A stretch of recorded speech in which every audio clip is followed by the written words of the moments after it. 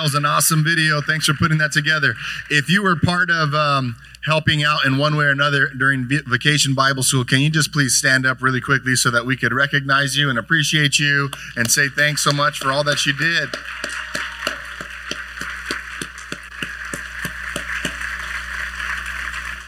Awesome. Hey, God is up to something, isn't he? And it's exciting to see. It's a blessing to see just all the life, all the energy, the excitement, the ways in which God is moving and transforming us and our community through him. And so we're thankful, and it's an honor and a blessing to be part of that movement, especially during the times that we're in right now. My name's Pastor Koba, by the way, if there's anybody who's here and maybe it's your first or second or third time here to Mission Ebenezer Family Church.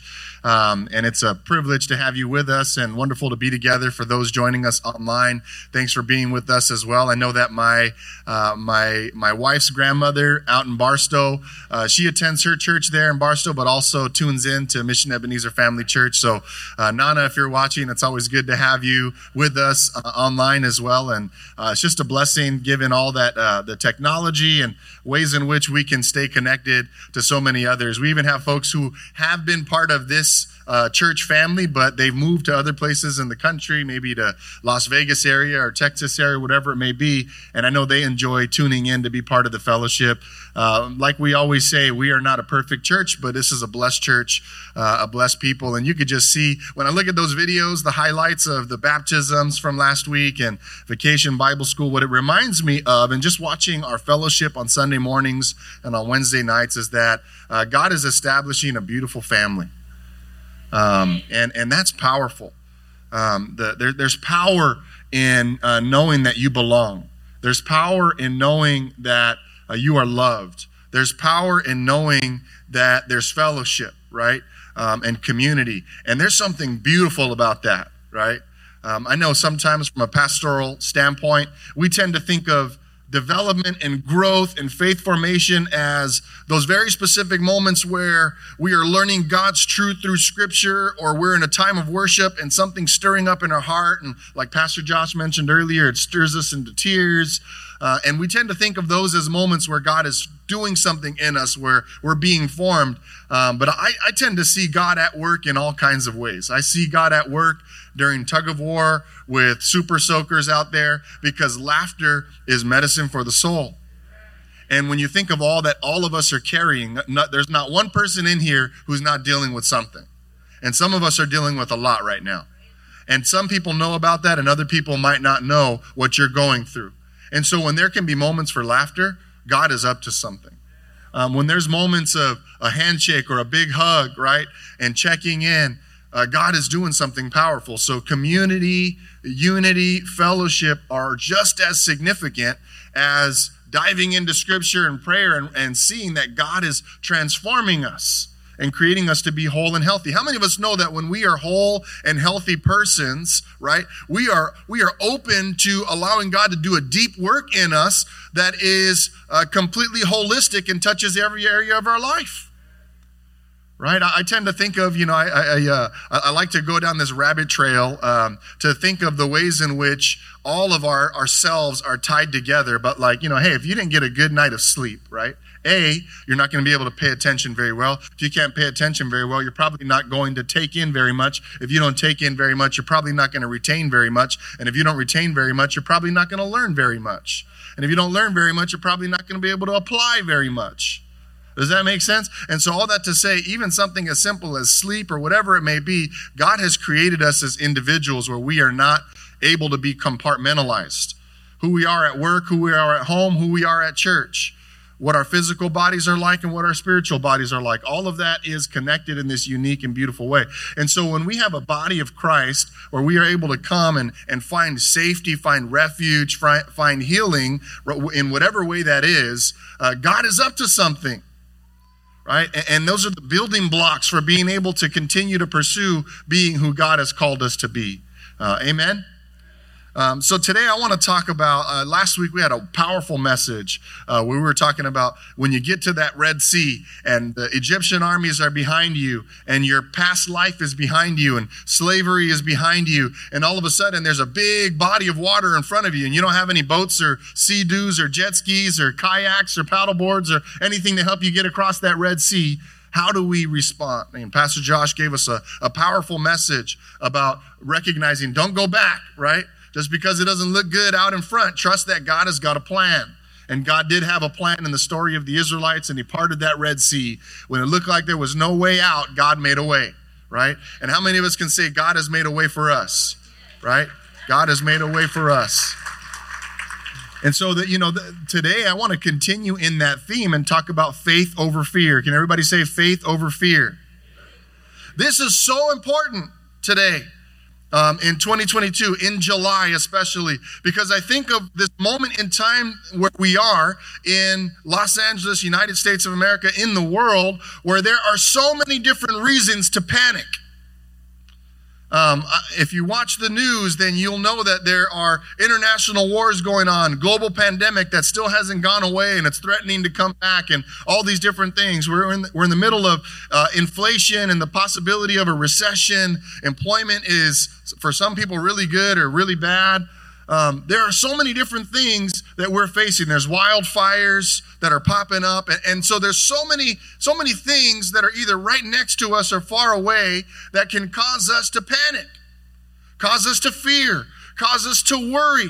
It causes us to lose sight of what God might be wanting to do or teach us or show us or build in us because we get so distracted by all of the hardship and challenges around us. It's so interesting to think of the way panic impacts us, right? It impacts us physically, where people can experience anxiety or worry or whatever that may look like. It impacts us in so many different ways if we allow it to. But we are called people of faith. We are called those who place their trust in God. The literal definition of faith means to trust in. Right? To trust in. And Wednesday night at Bible study, we talked a little bit about the relationship between faith and doubt and how it really is important to have doubt in order to arrive at faith, because faith is trusting even when you don't have all the answers. If you've got all the answers, then it's not called faith, it's called fact. But faith is, in spite of not having all the answers, I put my trust in Jesus. Right? Even though I can't see the way out, I know that God's got a way out for me. Even though I can't see a way through, I know that God's got a way through for me. Even though I don't know how it's going to work out, I believe and trust that my God is good, so he's going to work it out. Right? I was thinking of that one song that says, we're going to work it out, but really it's, he's going to work it out. And that's the way that we are built. That's the way that we train ourselves. I love watching movies. I wasn't in the military, but I love watching movies of people that are at high levels of military training or preparing for a space expedition, because in those types of settings, what they do is they train themselves to the point where they don't think that they could keep going forward. They stretch their body and their limits to the far extremes, whether it be their ability to breathe or whether it be how tired they are. And they do that on purpose because it's in that moment that oftentimes we have to make critical decisions. And some of us, right, have two different ways of operating. When things are going well, we have a certain way of operating. You're cool, calm, and collected. You got a smile on your face. You're hopeful. You could see how things are going to pan out. Everything is good. And then all of a sudden, there's another way that we operate when things aren't going so well. I start running around, right? Start saying things, start thinking things, start believing things, start doing things that are not consistent with your character, because all of a sudden, something has happened that has challenged your, some might call homeostasis, that place where you feel most comfortable. And now all of a sudden there's two different ways of operating. There's my cool, calm, and collected self, and there's my panicked self. And what I love about the stories of Scripture is, whether we're talking about Genesis or Exodus or all the way through, is there are all these reminders of these situations where people of faith came up against a challenge or situation that looked way too big for them to handle. And then God, who is bigger than that challenge, shows up and reminds them that they don't have to worry about it because God has a history of doing the impossible. God has a history of meeting people at the point where they can no longer do it themselves, just to prove to them that we shouldn't rely on ourselves, but can place our faith in a God who is good, who is able, and who has done miracles before. And if he's done those miracles before, he could do those miracles again.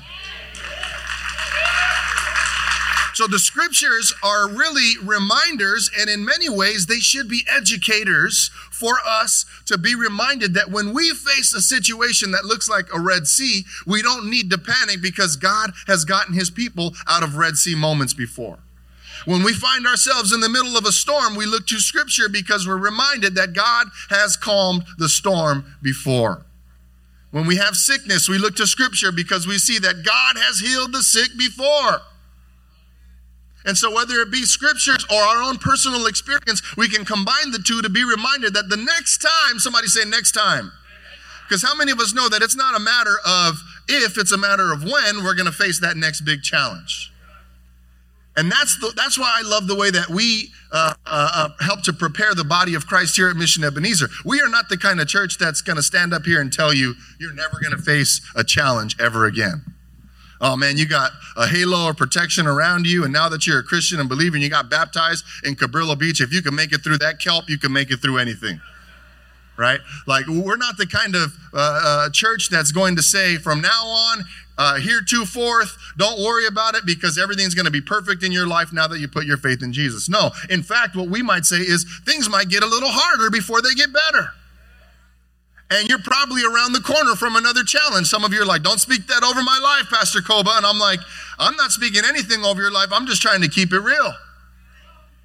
If you thought last year was hard, next year's going to bring some things that are tough too. And so some folks aren't going to be ready for that, and their faith is going to be challenged. And some may even walk away from their faith because they had a different expectation. And their expectation was that everything was going to be fine, that it couldn't get much worse than this. Don't ever say that. Right?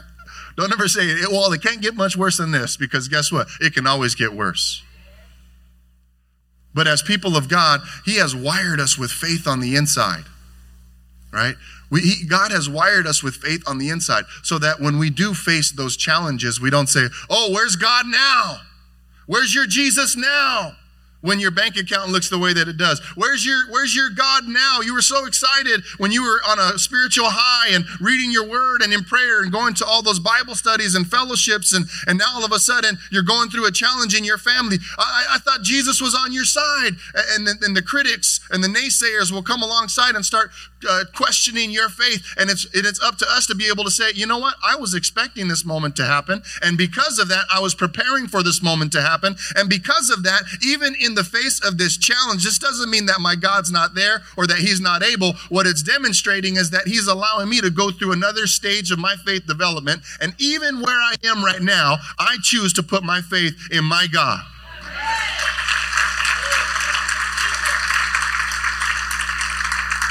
Here's Pastor Koba up here talking about faith over fear.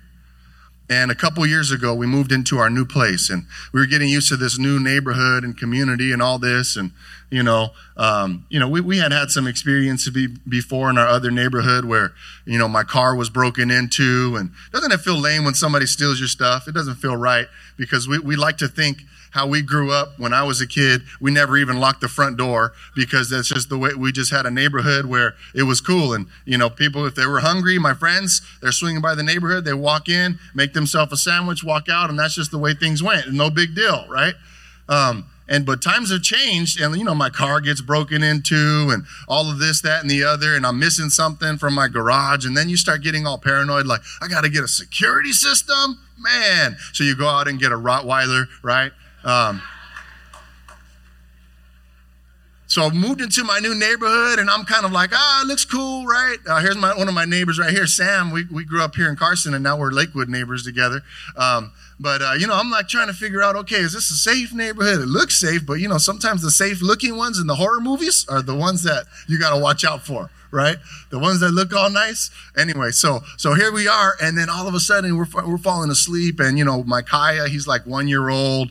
The kids are in their room. And then all of a sudden I start hearing some banging on one of the windows, and I'm like, oh man, what's going on right here?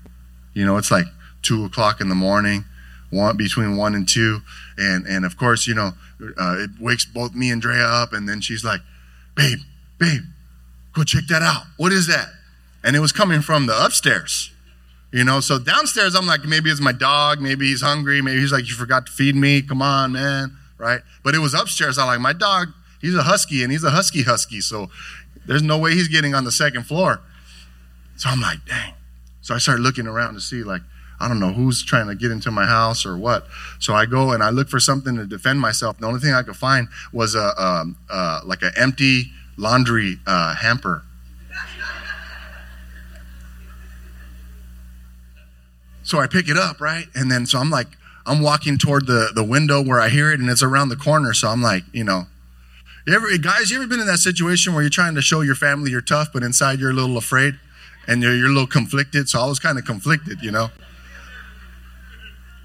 So I got my laundry basket, and I'm inching my way toward the window, looking around, right? I start like grabbing things to like throw around the corner to see if it whatever, and so I don't get any response, and I still hear the pounding. It's like, and I'm like, what is going on? Well, first of all, if it is a burglar, they're a dumb burglar, because why are you going to make all that noise?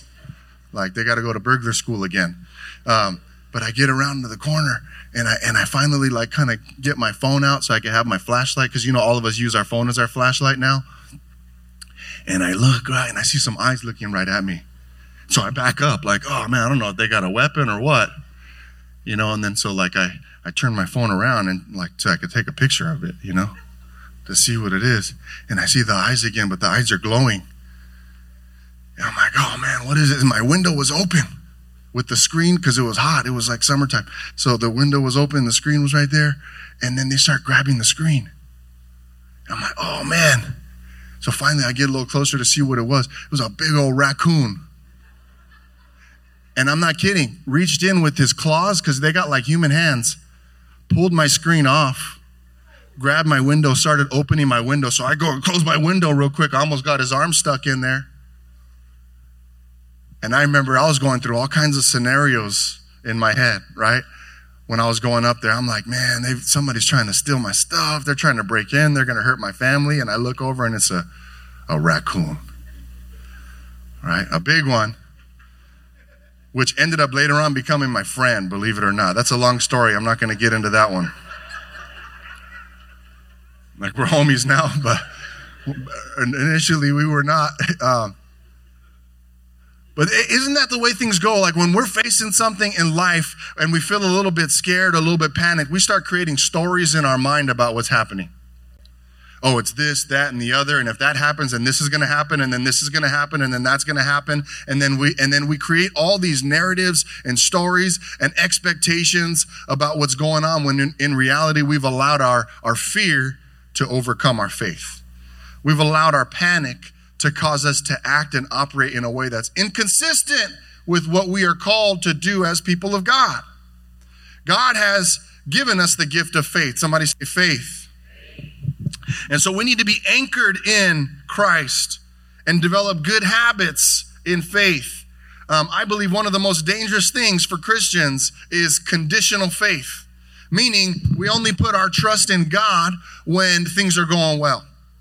When things are all right and clear, then yes, I'm going to be an excited Christian, raising my hands in worship, reading my Bible regularly, going to church as often as I can when things are going great, right? We got a smile on our face. We can't wait to just dive right in. But then all of a sudden something comes and happens, and then next thing you know, everything starts to change. Right? Oh, I don't want to go to church. They're going to start asking me where we've been. And then when they start asking me where we've been, I'm going to have to either tell them the truth or lie. But then if I'm lying in church, and then never mind, I'm not going. Right. So we start creating all these scenarios and we don't allow ourselves to develop this faith formation where we are becoming those who have a character that regardless of what we're going through, we are learning to put our faith and trust in God, especially when things get tough.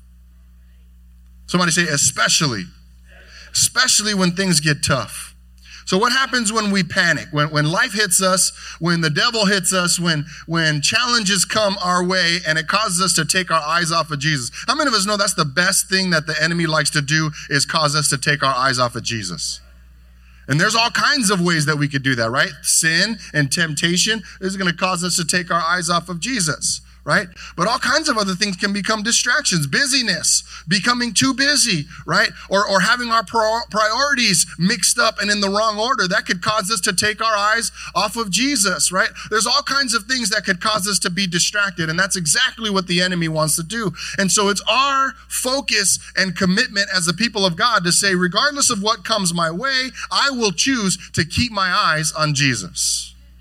I'm not going to let anything distract me from the author and finisher of my faith, right? The foundation of my life, my Lord and my Savior, my Redeemer, my closest friend, the one who I want to be more like, the one who I want to be the center of my life. I am not going to allow anything to get in the way between where I am and where Jesus is. Amen?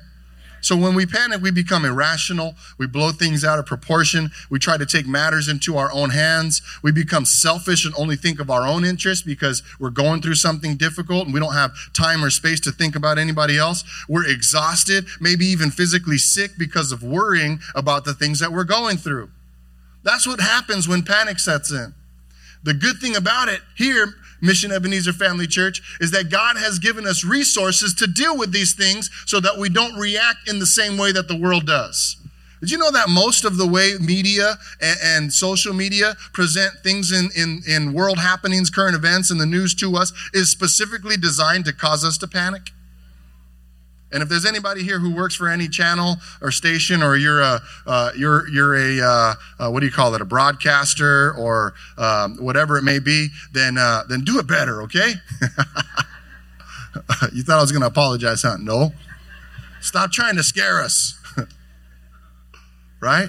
I often find it interesting that, like, for every bad thing we read about, for every school where there's an unfortunate situation where somebody who's going through a lot and comes up with this ridiculous idea to go in there and harm other people, for every incident like that, there are 100 moments where people are doing amazing things for each other in the world that we live in. But that's not something that is going to generate views, because for whatever reason, we are drawn. Like, I always think of whenever there's a chase, you know, and you got helicopters and they're going, you know, through LA and they're cutting through the 5 and they're coming all the way down. All of a sudden, everybody, hey, have you heard about that chase? And then somebody's posting it on Facebook and then they tag it onto Instagram and now it's on TikTok. And then every household in the United States of America is looking at that one chase that's cutting through East LA. Why? Because we're drawn toward these kinds of things, but we're not drawn toward the good stuff. So what happens then? For ratings and reviews, the only thing that they post is stuff that scares people.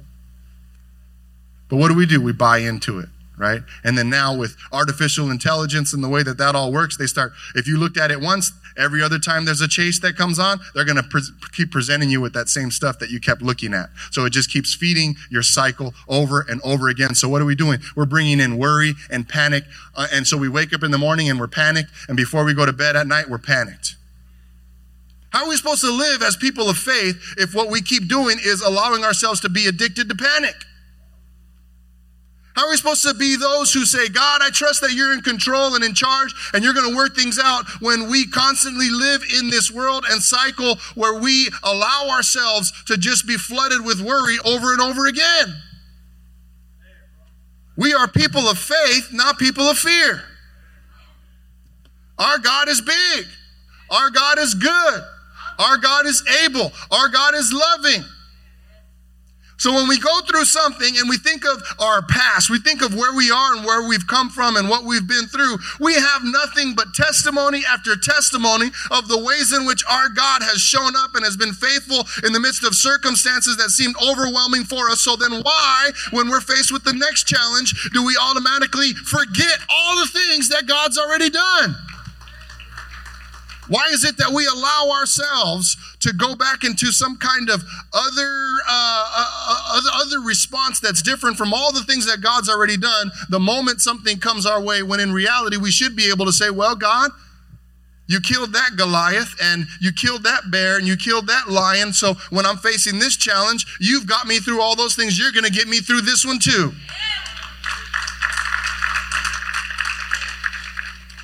Right? So instead of all the things that I mentioned about being irrational, taking matters in our own hands, becoming selfish, or feeling exhausted, maybe even sick, instead, we have the playbook that God's given us. And this is drawn from scripture after scripture, but trust that, God is in control. Lord, I believe that you are in control. That's hard for us because we like to have control. We like to know exactly how things are going to work, how they will work, when they will work, in the exact order in which they will work, when in reality, we simply need to say, God, I am sorry, but I am a control freak, and I need to recognize that you are in control and not me. The second thing is that we need to trust that God is able to turn things around and supply our every need. All right? We need to know that deep down in our heart. And have no doubt about it whatsoever. Okay? The third thing is, it's never as bad as it seems in the moment. We need to get divine perspective that will calm us down and remind us of the big picture. Let me explain a little bit of what I mean by that. We, as people of God, if we place our hope and our trust and our lives in the hands of Jesus Christ, that means that we have the promise of eternal security. That means no matter what happens, God's already promised us eternal life, and we already know, if we're students of the word, that we were not meant to live forever in this body on this earth. This is a temporary existence. We get a few decades to walk around here on this earth, and then we're going to have forever and ever and ever in the presence of God because of Jesus and the fact that he died on the cross for our sins, and now our sins are forgiven and we have access to heaven. So whether we live for 20, 30, 50, 70, 90, 100 years for some who are really lucky, even though it's interesting that those who are 100 always say, like, I don't know if you call this lucky. But this was always meant to be a temporary existence to begin with. So let's not allow temporary challenges to cause us to lose track of eternal promises. Right? Let's not allow what we're going through in this flesh and blood to cause us to take our eyes off of the big picture, which is God already won, and he's already invited us, and he's got heaven stored up for us, and we've got the promise of eternal home with him forever and ever. And so no matter what happens to this body right here, as much as we enjoy this existence and there's beautiful things that happen here, this is not meant to be our forever home. And if that's already built into the playbook, then we need to loosen up the grip a little bit and get some divine perspective and say, God, regardless of what happens here, I trust in you. I know that you've given me the promise of eternal hope, and I'm going to follow you, even if it looks a little bit scary or dangerous. Right? We have documented proof in Scripture and in our personal lives that God does miracles and is able to do the impossible. So let's look at a story in 1 Kings chapter 17. We're going to look at a story of what it looks like to experience panic and yet to remember that God is in control. Okay? To experience panic, but to remember that God is in control.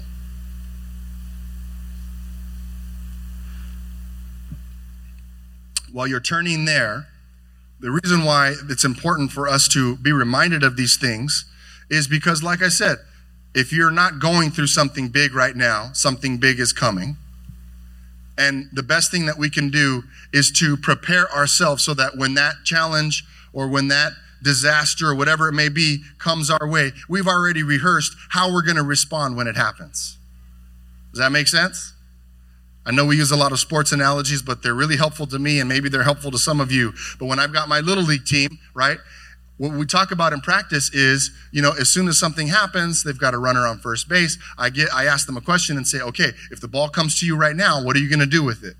Why? Because if they don't think that way, and then all of a sudden the ball gets hit to them, and they're so surprised, like, whoa, what do I do? And they turn around, they're going to throw it to the stands, and they want to put the ball in their back pocket and chew sunflower seeds, and they forget that they're playing a baseball game. Why? Because when you panic, all of a sudden, your brain begins to lose oxygen, and you can't think straight, and you start making weird decisions. Unless you say, the ball's coming my way, the ball's coming my way, the ball's coming my way, the ball's coming my way. And then the ball comes your way, and you're like, boom, I know exactly what I'm doing with it because I've already rehearsed it 100 times in my head what I'm going to do when the ball comes to me. You're not surprised by the ball, you're expecting the ball. So I think in life, we can't be surprised by challenge. We need to expect the challenge and know how we're going to respond in faith when those challenges do come, right? Okay, if this happens, then I'm going to say, Lord, help me out here. Then I'm going to take a step back. I'm going to take a deep breath. I'm going to pray, right? I'm going to talk to a pastor. I'm going to talk to a friend. We're going to put a game plan together. We're not going to freak out. We're not going to panic. We're not going to start running in circles. We've got a plan in place because we're not going to be surprised by a challenge. We're expecting a challenge, and we're going to respond in faith to that challenge, not in fear. Amen? Okay, 1 Kings 17. This is a story about Elijah, the prophet. Now, Elijah the Tishbite from Tishbe, this is verse 1, in Gilead said to Ahab, as the Lord, the God of Israel lives, whom I serve, there will be neither dew nor rain in the next few years except at my word. Then the word of the Lord came to Elijah, leave here, turn eastward, and head in the Kerith ravine east of the Jordan. You will drink from the brook, and I have directed the ravens to supply you with food there. So God is giving Elijah the prophet a promise, right? He announces that there's going to be a drought, and if there's going to be a drought, there's going to be a famine because you can't grow food when there is no water. They didn't have large reservoirs and irrigation systems. You relied directly on the rain. And so God tells Elijah to go give this word. In this time, if you were a prophet who was called to give the king a harsh word, that didn't often sit well with the king. So oftentimes the kings would only surround themselves with prophets who were going to tell them what they wanted to hear. Right? They wanted those who were just going to be yes people, right? Yes men surrounding the king. Should I do this? Yes, the Lord is with you. I'm thinking about this decision over here. Should we go into battle? Yes, the Lord is with you. Right? And so they just wanted to hear yes. How many of us sometimes, if we're honest, when we're thinking about our life and decisions, we just want to be around people that are going to tell us yes. But then there's this Holy Spirit conviction in us that reminds us, you know what? Maybe right now is not the time to only have yes people. Maybe you need somebody around you who's going to keep it real with you. It doesn't always feel good to hear what somebody has to say when they're keeping it real with us. It kind of hurts a little bit. But if we have the right mindset and perspective, we really appreciate those who are able to give us an honest word as opposed to those who are just going to blow smoke our way, right? And all of a sudden, it might feel good in the moment, but it's actually not true. I don't know about you, but I would much prefer having somebody who would give me a sobering, honest, good word that's going to set me up for success than somebody who's going to lie to me so that they don't hurt my feelings, right? So Elijah was one of those prophets that wasn't just going to go and tell the new king who had just became king, Ahab, what he wanted to hear. He told him the truth. The truth is there's going to be a famine. There's not going to be any rain, so hard times are coming, right? So when Elijah said that, God knew that Elijah needs to not be close to the king because they have a history of doing things to prophets that say bad things. So Elijah runs. God says, go over here, and when you hide there, there's going to be a brook. You could drink water there, and I'm going to send birds to feed you. Isn't that awesome? God's just promised that no matter where you go, I'm going to find a way to feed you. I'm going to find a way to provide for you, right? Even if it doesn't make sense, right? Even if you can't picture a chipotle, carne asada, burrito in between the talons of a raven coming your way with some hot sauce on the other talon, right? That he was getting ready to drop, and a cold Diet Coke floating on his back like that, So the ravens come and they feed him and he's getting water from the brook and, already God's providing. I love that, that story of the ravens and the brook. Nobody was really there to witness it, but I believe that sometimes God does these small things in our lives that maybe not everybody can witness because he's trying to give us a sign of something bigger that he's getting ready to do. right? And I believe that God feeding Elijah through the ravens was his way of continuing to build Elijah's faith, because he was going to have to rely on God more and more. And so it's important for us to recognize when God is doing those kinds of things and building up our faith through these different acts. So then it says, sometime later, verse 7 of chapter 17, the brook dried up, right? So all of a sudden now, Elijah, if he's thinking like us, which every once in a while when things come our way that we weren't expecting, it can cause us to say, oh no, something changed. Now I've got to rethink everything, right? He was relying on the brook for water, and we can't survive without water. All of a sudden the brook dries up. So Elijah's probably thinking, uh-oh, that's not good, right? What are we going to do now? So the brook dried up because there had been no rain in the land. Then the word of the Lord came to him, go at once to Zarephath in the region of Sidon and stay there. I have directed a widow there to supply you with food. Okay, does anybody see the irony in that verse? Widows during this time were not those who had extra anything. Okay, widows often were beggars because they relied either on their husbands to provide for them, and if their husbands were no longer there, then they would rely upon their extended family who would take them in. But if you're a widow living on your own, right, it already demonstrates that she probably didn't have very much. So God sent Elijah to be fed by somebody who didn't have very much. There's some irony there. Right? If I were starving and thirsty and the brook that I was relying on dried up and God said, okay, I want you to go somewhere, I'm going to be looking for somebody that's got a big old house with like 5 refrigerators, right? And a big old giant water tank in their backyard. Like, oh, they're going to be fine, right? And solar panels, so they don't have to rely on, the city electrical, right? I'm going to be looking for that. Instead, God says, I'm sending you to a widow. If I'm Elijah, I'd probably look at God and be like, for real? A widow? Send me somewhere else, Lord. Nope, sending you to a widow. So he goes. So he went, verse 10, to Zarephath. And when he came to the town gate, a widow was there gathering sticks. He called to her and asked, would you bring me a little water in a jar so I may have a drink? I don't know about you. Whenever I read God's word, I often chuckle because I think to myself, man, what kind of question? In the middle of a famine, in the middle of a drought, when there's been no rain and the brook has dried up, how audacious is it to go up to a widow and say, hey, you got any extra water? So he goes and he asks her the question, can you bring me some water to drink? And as she was going to get it, he called out and he goes, oh, and by the way, bring me some bread too. Like, oh, come on, Elijah. Poor thing. This widow's probably like, who is this guy? So she responds, as surely as the Lord your God lives, she replied, I don't have any bread. I only have a handful of flour in a jar and a little olive oil in a jug. And I'm gathering a few sticks to take home and make a meal for myself and my son, that we may eat it and die. Elijah said to her, don't be afraid. Somebody say, don't be afraid. Anybody ever heard that before in the scriptures? Don't be afraid, right? My translation of it is don't trip, okay? Elijah said, no, don't freak out. Go home and do as you have said. But first, he says, make a small loaf of bread for me from what you have and bring it to me, and then make something for yourself and your son. So God's kind of testing this widow, right? Because she already just said, I don't have very much flour, I don't have very much oil. All we have is enough to eat, and that's our last meal. And so we just want to eat and have something in our stomach before we die. And God's testing her through Elijah. And Elijah says, okay, sounds good. You could do that. But before you do that, make me some bread, right? In verse 14, for this is what the Lord, the God of Israel says. The jar of flour will not be used up. If you have your Bible, take out a pen, take out a highlighter, something.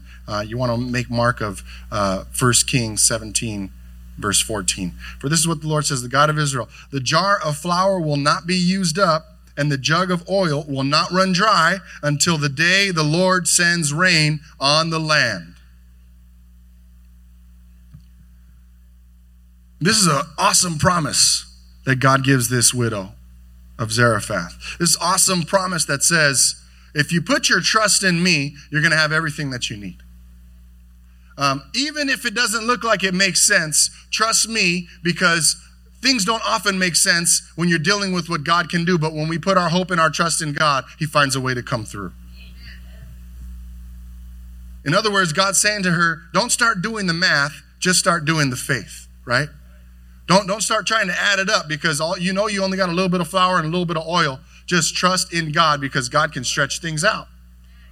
Right? Isn't that what Jesus shows us later on in the New Testament when there's only a little bit of food and they pray and all of a sudden God feeds everybody and there's extras to go around? It's just a reminder that God doesn't always operate by math or science, but God operates how God wants to operate, through faith.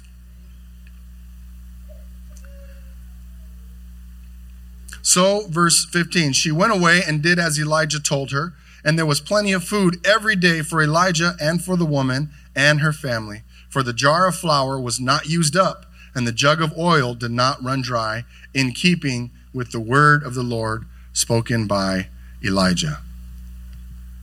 So this is one of those stories, this is one of those reminders here in Scripture that it doesn't seem to add up and make sense, but even still, there's a famine, there's a drought, there's all kinds of challenge. She's a widow. That means her husband had passed away. She's already experienced so much hardship, and yet God wanted to demonstrate to her and to Elijah and to others that no matter what circumstances we're facing, when God is there, he can get us through. Right? She was running out of her own resources, and God says, don't worry about that because the one who created all this stuff is the one talking to you right now. Why are you worried about bread when I created everything on this planet? Why are you worried about oil or water when I'm the God of oil and water and every other thing? Place your trust in God. In other words, when you're going through something and you might be in the position like this widow in Zarephath where you're like, I don't have very much. Right? It's a great reminder to say, all right, Lord, I'm going to operate by faith and not by fear. With the very little that I have, I'm still going to look around to see if there's any way I could bless somebody. Why? Because when we are in a position of blessing others, it is a biblical cycle and a biblical truth that when we bless, we get blessed. Right? When we are generous, right? Generosity is shown to us. But isn't that just so interesting how the other way the cycle works is that when we don't have very much, it's really tempting for us to hold ourselves with a tight fist, and the tighter fist that we have, the less we seem to have. And the more open our hand tends to be, the more we're given, and all of a sudden now we can't even contain what both of our hands can wrap themselves around.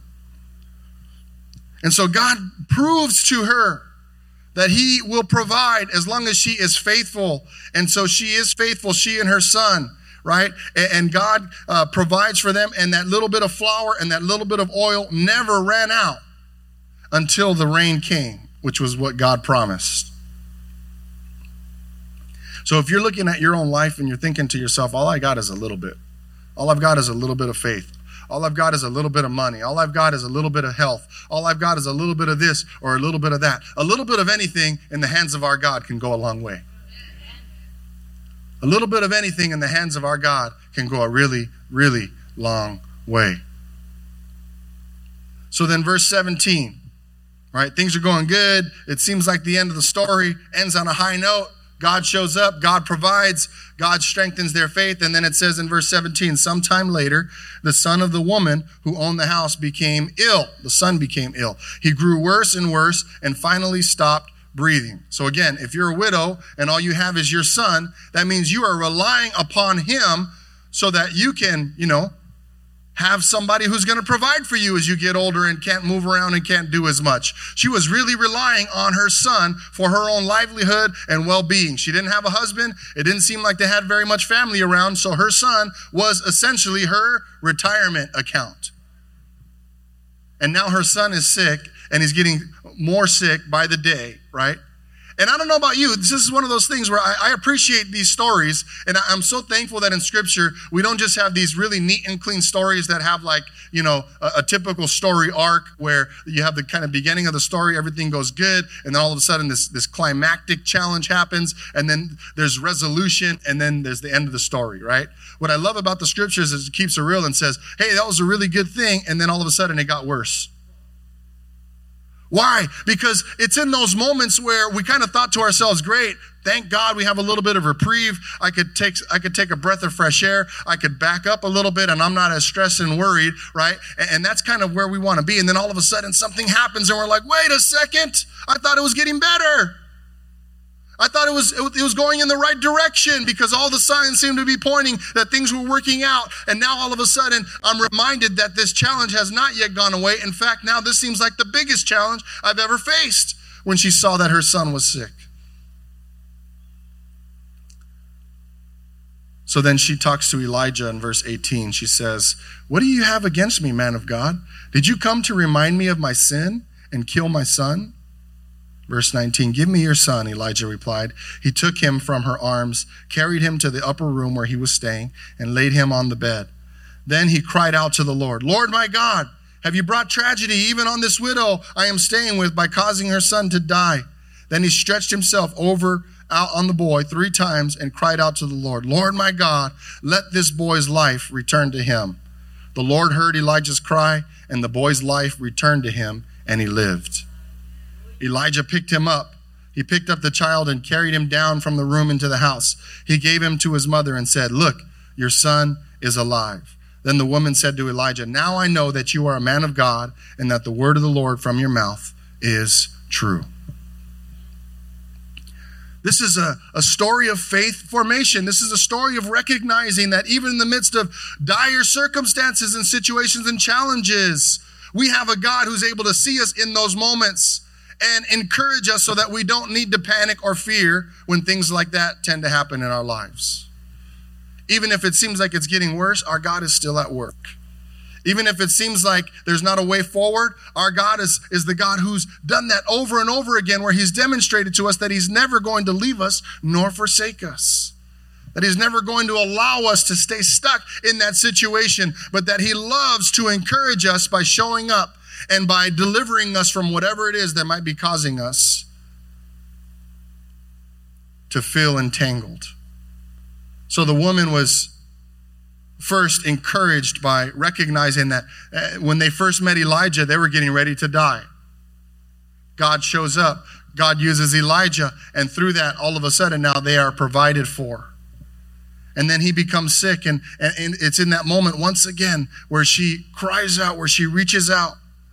And I believe that as we think about where we are, as we think about what we're facing and all the things around us, we have an invitation, an opportunity, whether we are going to be people of faith or whether we're going to be people of fear. Are we going to be those who decide to say, "Lord, I put my trust in you, and I'm going to believe that all things are possible because that's what your word says. I'm not going to panic. I'm not going to worry. I'm going to say, my God is good. My God is in control." The one thing that I want to make sure that I differentiate is that some people think having faith means you don't have to care. And what I would say is that if you care or you're concerned, that just means you're human. But we need to learn how to put our care and our concern in the hands of God and allow that to be lived out through faith and not through fear.